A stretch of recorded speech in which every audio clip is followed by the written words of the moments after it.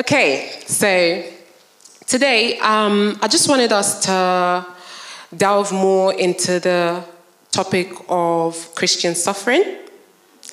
Yeah, exciting. Guys, come on. Are we not all happy to talk about suffering? In fact, suffering well. What an oxymoron. So, well, all of us would know that, actually, if you don't, well, here you go. The Bible has a lot of stories about suffering, from the Old Testament to the New Testament. And obviously, the story that's the closest to our heart is the story of the suffering of Christ. He's the Lord, he's our Savior, and he chose for our sake to suffer on the cross. He took all the scorn, all the shame, being, what's the word? Basically, all his friends deserted him and left him behind. They all snaked him. And he still chose to die for us. And so, as Christians, the name Christian, Christ, we want to be more like Jesus, right? We want to be more like Christ. And part of becoming more like Christ in this Christian walk that we're in is actually suffering. And unfortunately, if we try to understand suffering isn't something that in the beginning when God created the heavens and the earth. It's not that he created it in this way that is fallen, where there is suffering, where we do go through hardship. However, due to the fall of man, due to us, rejecting God's way and choosing our own, suffering did enter the world. So when we do suffer, when we do go through hardship, it's not necessarily that we've always done something wrong. It's not that at every chance that, God is like punishing us or anything. We do live in a fallen world, so suffering exists, unfortunately. However, suffering sometimes does happen because of our sin, because of other people's sin. There are people out here in the world who don't have food to eat, and it's not their fault. They didn't do anything to deserve it. They didn't do anything to cause it. And sometimes, though, for example, the cause can be someone else being selfish somewhere else and not thinking about them. And all of this is just as a result of the fall, our sin, other people's sin. However, as Christians, we actually have a very strong foundation in the fact that we're no longer enemies of God. So if we turn to Romans 5, I'm going to read one of our anchor scriptures for today. Romans 5, I could have it up, please. Literally from verse 1. I'm going to read the big chunk of what we're going to go through today, and then the focus of this point. So actually, let's all read it together.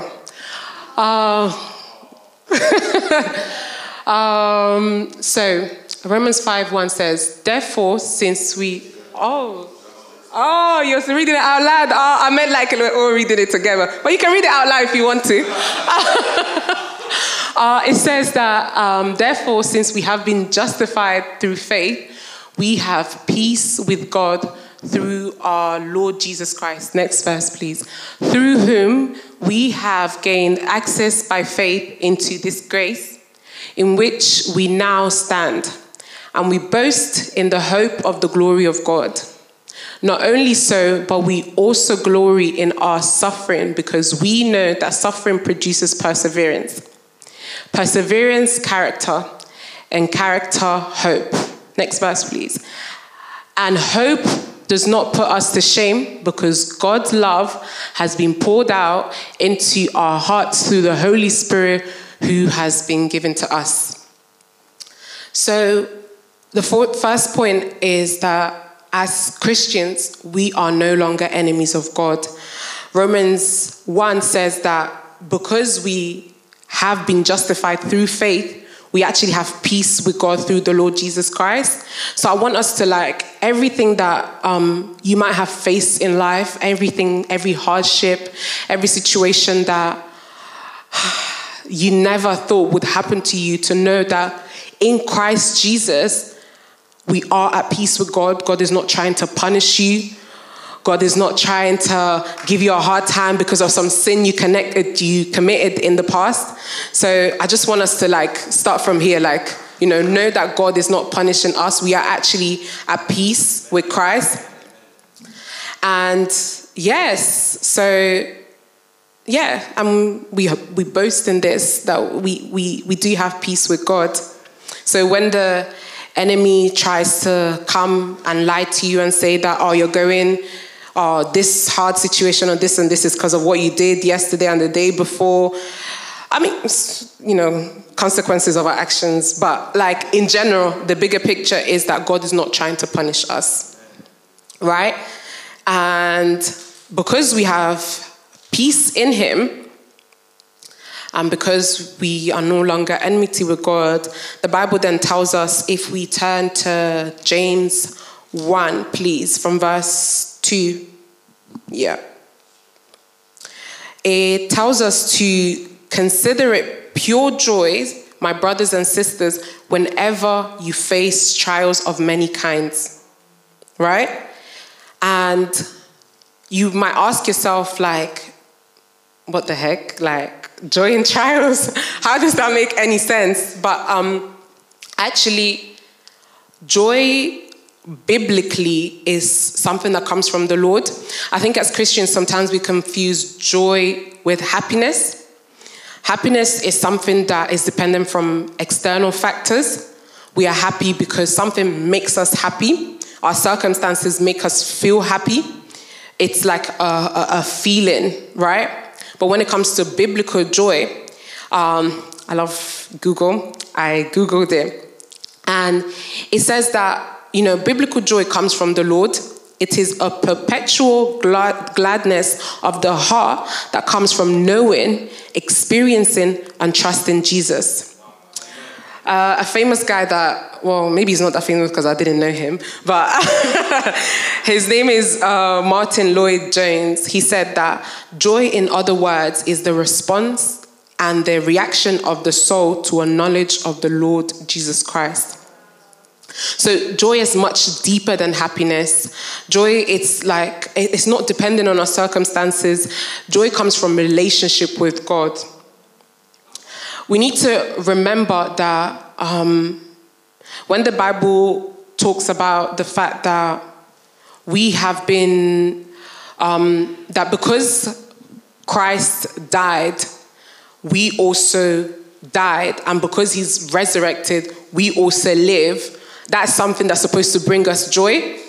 It means that we are no longer condemned, right? Jesus has taken all of that on the cross. He has died, and he has died with it. And therefore, in relationship with him, we are able to experience joy. Joy is an anchor. It holds us when there isn't happiness. And of course, God calls us to live a victorious life, but trials still happen, hardships still happen. So, and also, guys, I'm a science girl. I love science. We are told, according to science, studies show that joyful people have less chance of having a heart attack, maintain a healthier blood pressure, and tend to have lower cholesterol levels. So there's research to prove that joy boosts our immune system, fights stress and pain, and improves our chance of living a longer life. So if anything I said means nothing to you, if you want to live a longer life, please, you need to pursue joy, right? So we know that joy is important, and we've understood that trials do happen. So what is, like, as a Christian, why should I now have joy? Like, what are the things that, what's the word, in today, in here on earth, like, why should I have joy? So back to our first scripture in Romans 5, it says that from verse 3, it said, not only so, but we also have glory in our sufferings because we know that suffering produces perseverance. Perseverance, character, and character, hope. And hope does not put us to shame, right? And also, when we read in James 1, from verse 3 and 4, it tells us that because you know that the testing, when it tells us to have joy in our trials, it tells us that it is because you know that the testing of your faith produces perseverance. So let perseverance finish its work so that you may be mature and complete, not lacking anything. So although suffering, unfortunately, when you're in the world, suffering can make you bitter, right? When you're in Christ, suffering is supposed to make you better, right? Right? So, we see all of these things. Like for us, actually, there is gain in suffering. It is an opportunity to know God more, to trust God more. And it says that hope does not put to shame. Hope is us like trusting more in God, in the character of God. And if joy is rooted in us knowing God, suffering produces more hope that allows us to trust in God, which is like a cycle. Like you have more and more joy. Like God has made it so that in suffering, your fruit that you're supposed to bear is hope. You're supposed to bring you to the place of having consistent joy. So it's not like he didn't just leave us hanging, like just have joy because, you're a Christian, don't suffer and be crying. He actually, he gives us things. And it says that from that scripture in Romans, it says that essentially we glory in our suffering. It's a win-win situation, right? In addition to becoming better, we're also aware of the fact that, unfortunately, in this world, it says that the enemy is the prince of this world, and he does not have good plans for us. We are, as Christians, as those who follow Christ, we are part of the kingdom of God. And the Bible tells us how the gates of hell will not prevail against us. But gates are defensive, right? That means that we are, as the kingdom of God, we are on attack.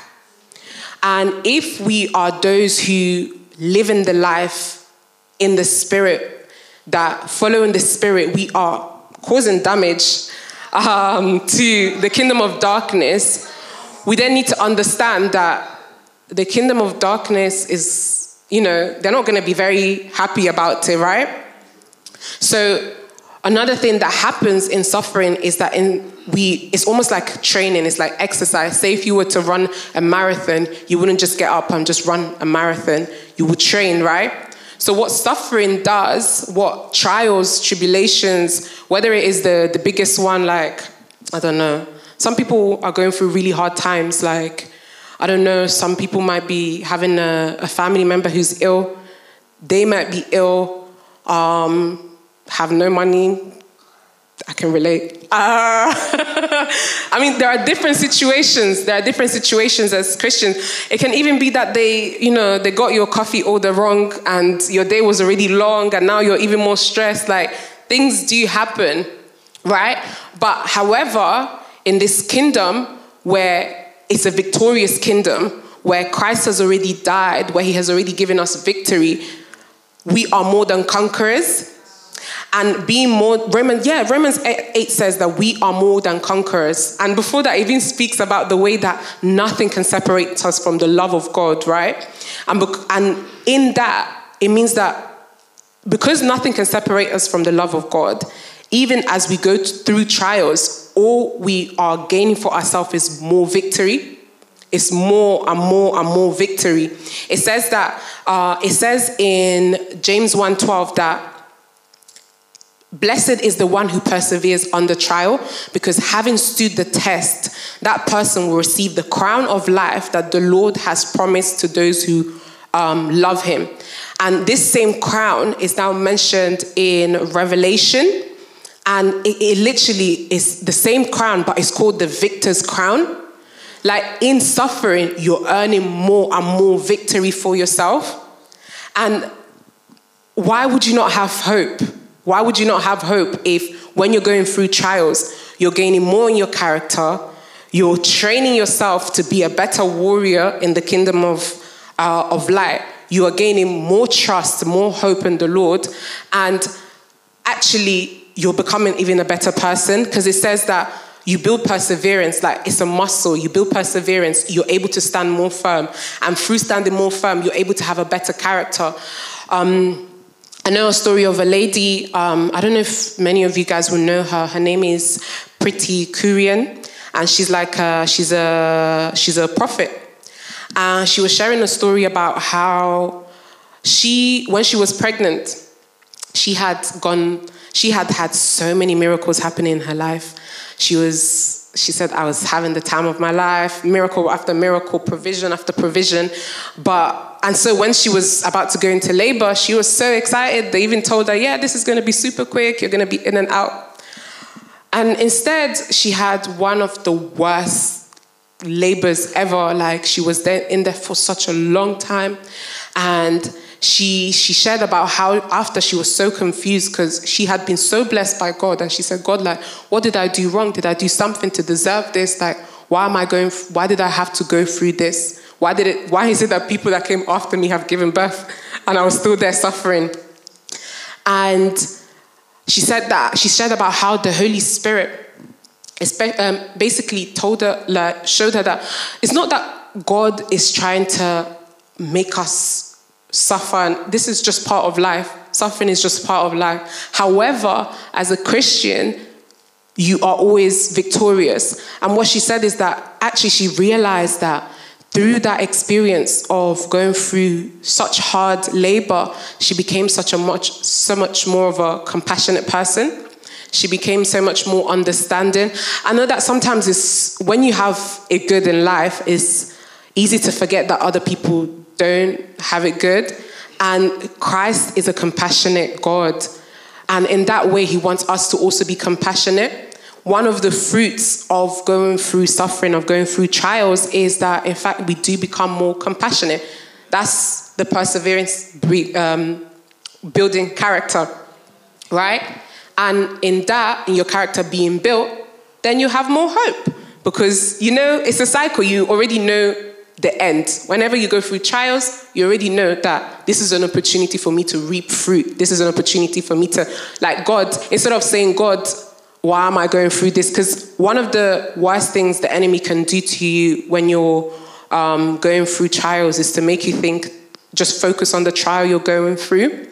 Instead, as Christians, we are able to lean in on God, lean in on the Holy Spirit. We're able to ask God, what is it? What fruit is it that you want me to reap from this trial?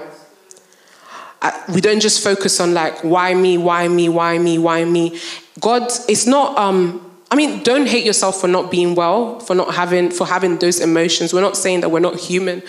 But in that love of God, he invites us to share that with him.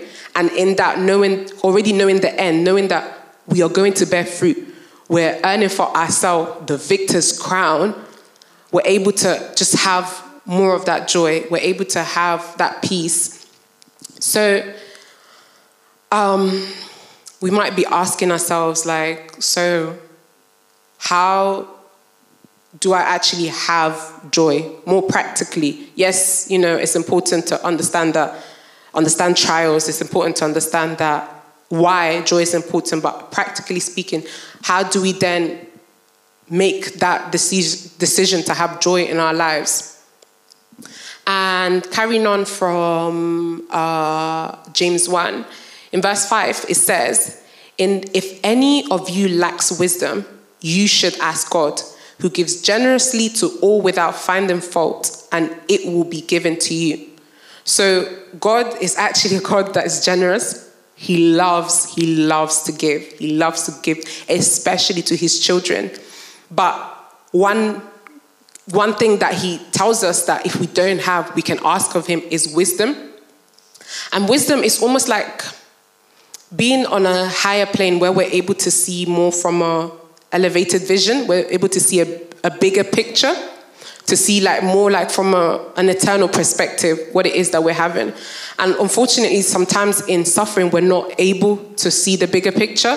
We're able to just see the thing that we're struggling with right now. So God gives us this gift of telling us, if you need wisdom, if you can't see past what you're going through right now, if you can't see past the struggle that you're facing right now, ask me for wisdom. Because why would James talk about all this, about having suffering and how, you should have joy, and then tell you, if you lack wisdom, ask God. It's literally the simplest advice. Ask God. And so in asking God, also remember that he has given you the Holy Spirit. And the Holy Spirit is your advocate. He's your comforter. He's your teacher. He's your director. And in asking the Holy Spirit and fellowshipping with the Holy Spirit, and literally fellowshipping with the Holy Spirit, I know that sometimes it sounds so like confusing, but it's literally one of the simplest things. Like, you literally just ask Holy Spirit, like, I need your comfort. He wouldn't be a comforter if there's no need for comfort, right? So we ask the Holy Spirit, can you be my comforter? Holy Spirit, I'm struggling to be in the Word today. I'm struggling to do all the things that I know that I should be doing when I'm struggling, but I'm not doing. Okay, what do I do? It's just the small things, just asking the Holy Spirit, spending time with the Holy Spirit. Sometimes, even if it feels like I don't know where to go in the Word, just opening something and asking, Holy Spirit, will you open my eyes? I need a word for today. I'm struggling right now. Will you be my teacher? Will you direct me? Will you be with me? And, one thing is that, actually, I want us to just take a second and maybe just think about one area of our life where we've been really distracting ourselves with other things, where we know that we're kind of struggling, right? And maybe we're distracting ourselves. Maybe for me, I love Netflix, right? So I love escapism. She knows. I love escapism. I love reading books, like just escaping in other people's stories so I don't have to worry about my own. It's true. I'll tell you guys. But, that is a form of pride. I'm saying that I can hack this. I've got my tools. I know how to deal with this by myself. So if, knowing that the Holy Spirit is present, he's here, let's just take 1 second and just think of a situation where we're saying, I'm going to handle this by myself. I can use this, I can use that. I'm distracting myself with this, and I'm going to say, yeah, I can figure this out by myself, or I'm not going to worry about this.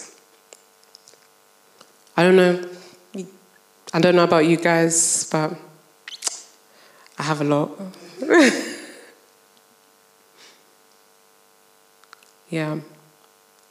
And I want you to, once you've thought about it, Holy Spirit, if someone is not thinking about one, tell them now about the one that they forgot about.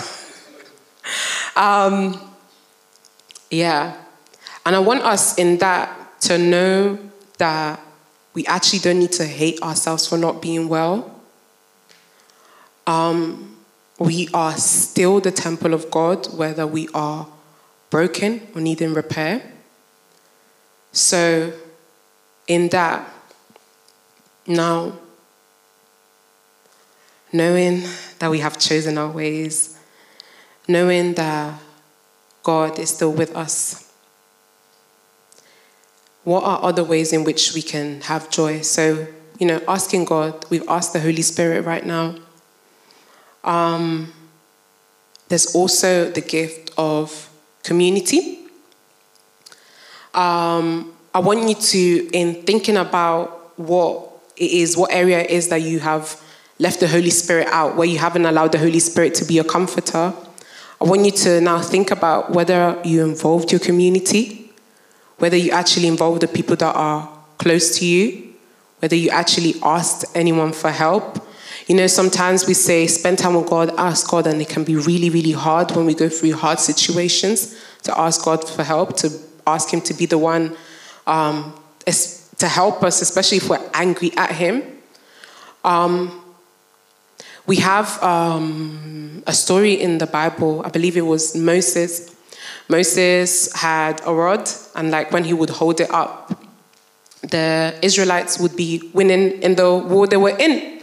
But when the rod would fall, they would start losing, right? So what happened is that Moses had people in his community that came and held his hand up, right? So guys, like, it's biblical. God invites us to have people around us who help us in our hardship, who are able to keep us up. When you're saying, I can't pray, there's somebody that can stay there with you and pray for you and pray with you.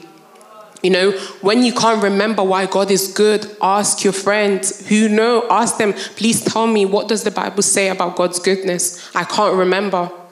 You know, I've been so blessed to have amazing friends in my life, especially friends who speak life into me. And I'll be honest, like, I think it was even this year, I really had a period of being really, really insecure and not being able to see what it is that I'm gifted in, especially because it felt like I wasn't walking in a lot of the promises of God in my life, a lot of the gifting he had given me.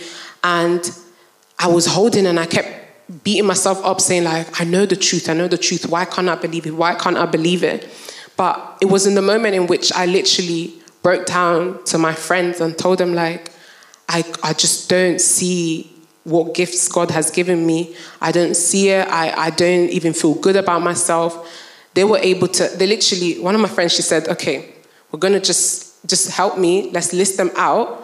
At least we can find out which ones are true and which ones are the enemy lying to you. Because the truth is that if some of them are true, we don't spend time beating ourselves up and wasting our times. We find ways to fix them. And the ones that are lies, the people around you will be able to tell you like, you know, sometimes there are things that we're believing about ourselves that are lies. So that's why it's important to have community. So, okay, how do I have joy? I ask God, I spend time with the Holy Spirit, I stay in community, I choose to not beat myself up, I choose to see myself as a temple still, a temple that might be broken and needing repair, but nonetheless a temple of the Holy Spirit. And also, another thing that I wanted us to know on how to have joy is worship. So, worship is actually a weapon. I know that some people might have heard this so many times. Worship is your weapon. And you're asking yourself, okay, cool, but I don't think God is good. Why should I worship him? But actually, it's important. Again, this is where it's important to ask God for wisdom. Just ask for wisdom. It's important for us to know that whatever area the enemy is attacking you in and stopping you from worshiping God is actually where he's winning. Our victory is in the fact that when we go through trial, we're still able to worship God. Because when we worship God, we put him above our situation, and it allows us to have that higher perspective, wisdom. What we said was wisdom, right? That elevated perspective that allows us to see from top down the situation, which enables us to see, okay, I'm going through a tough situation. God is going to bear fruit out of this. So worship is that thing that, you know, when you don't know what to do, when you're literally lost and you can't see the wisdom, you've asked God for wisdom, you're confused still, and I've been there. You worship, and when you worship, you're able to have some moments forgetting about yourself, forgetting about your situation, and you're able to see God's perspective. And also, like, I'm pretty sure the enemy will be confused if you're worshiping God in suffering. So, you know, For all our warriors here that are part of the kingdom of light, more damage to the kingdom of darkness. So yes, I mentioned quite a few times that wisdom gives us an eternal perspective. So this kind of ties into my last point. The fact that, okay, we understand trials, we understand we should have joy, we understand why, how. But also we need to remember that Christ died for us, and that after dying, after resurrecting, he told us that he's going to come back. Like, he says that he has not left us. I think it's somewhere in the Bible. It says that he has not left us as orphans, but he's gone to prepare a place for us, right? Jesus is going to come back. We have an eternal hope. When it's too much here and we've asked God for wisdom and we worshipped him, we also ask the Holy Spirit to continue revealing to us what is our eternal hope. What is it that we hope in? And going back to, we don't go back to it, it's a new scripture. It's Romans 8:18. It says that I consider that our present sufferings are not worth comparing with the glory that will be revealed in us. Guys, we need to have an eternal hope.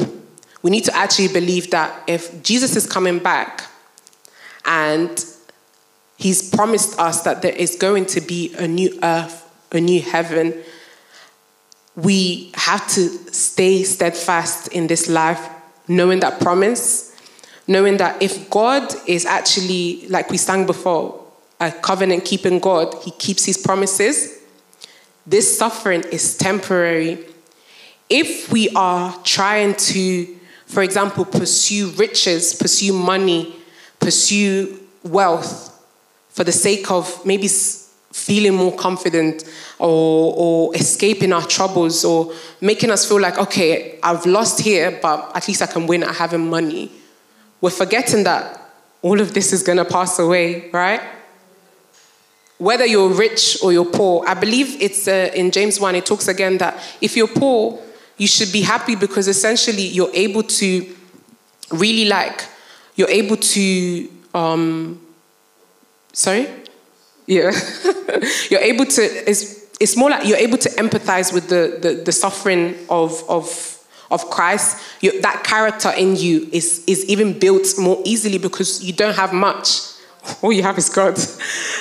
But if you're rich, to also put to boast in your, almost like your humiliation, when you're humbled, because again, that makes you relate to Christ more. That helps you build that character. That is all part of you hoping for that eternal hope, but also for that victor's crown. That's all part of us becoming more like Christ, becoming more like our Savior. So if now, what's the point I was making?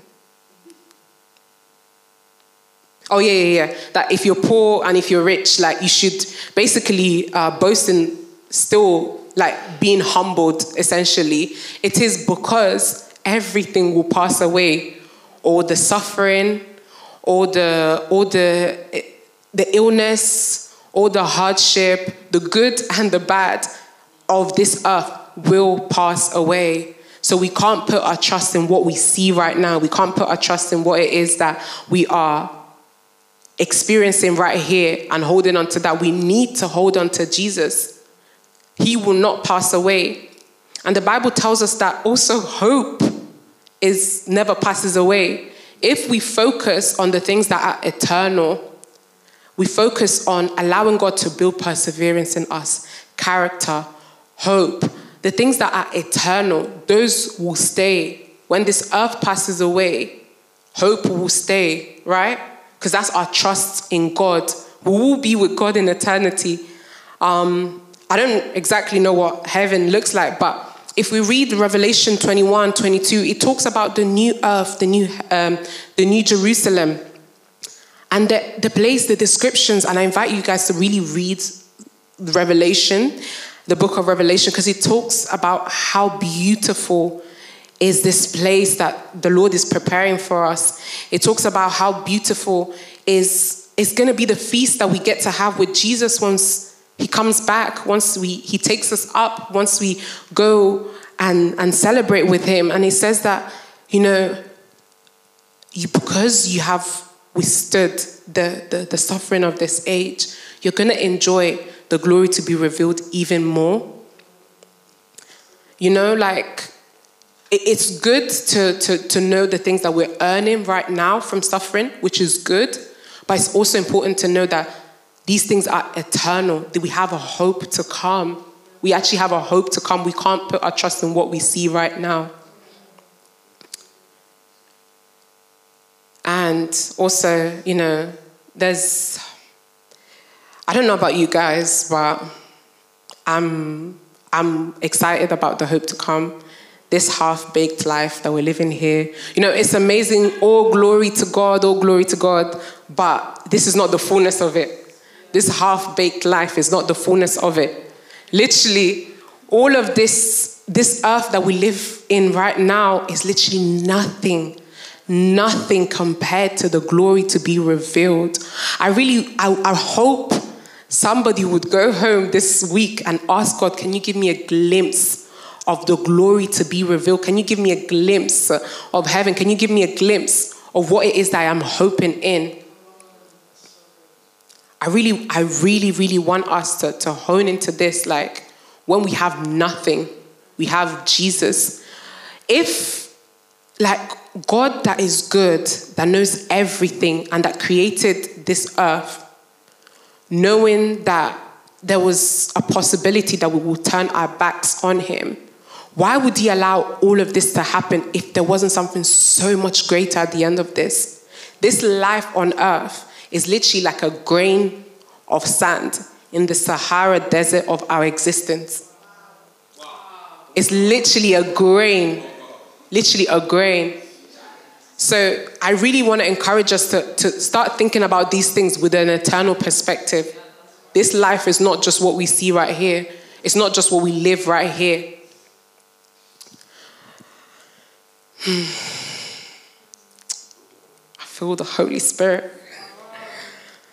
Oh, guys. So,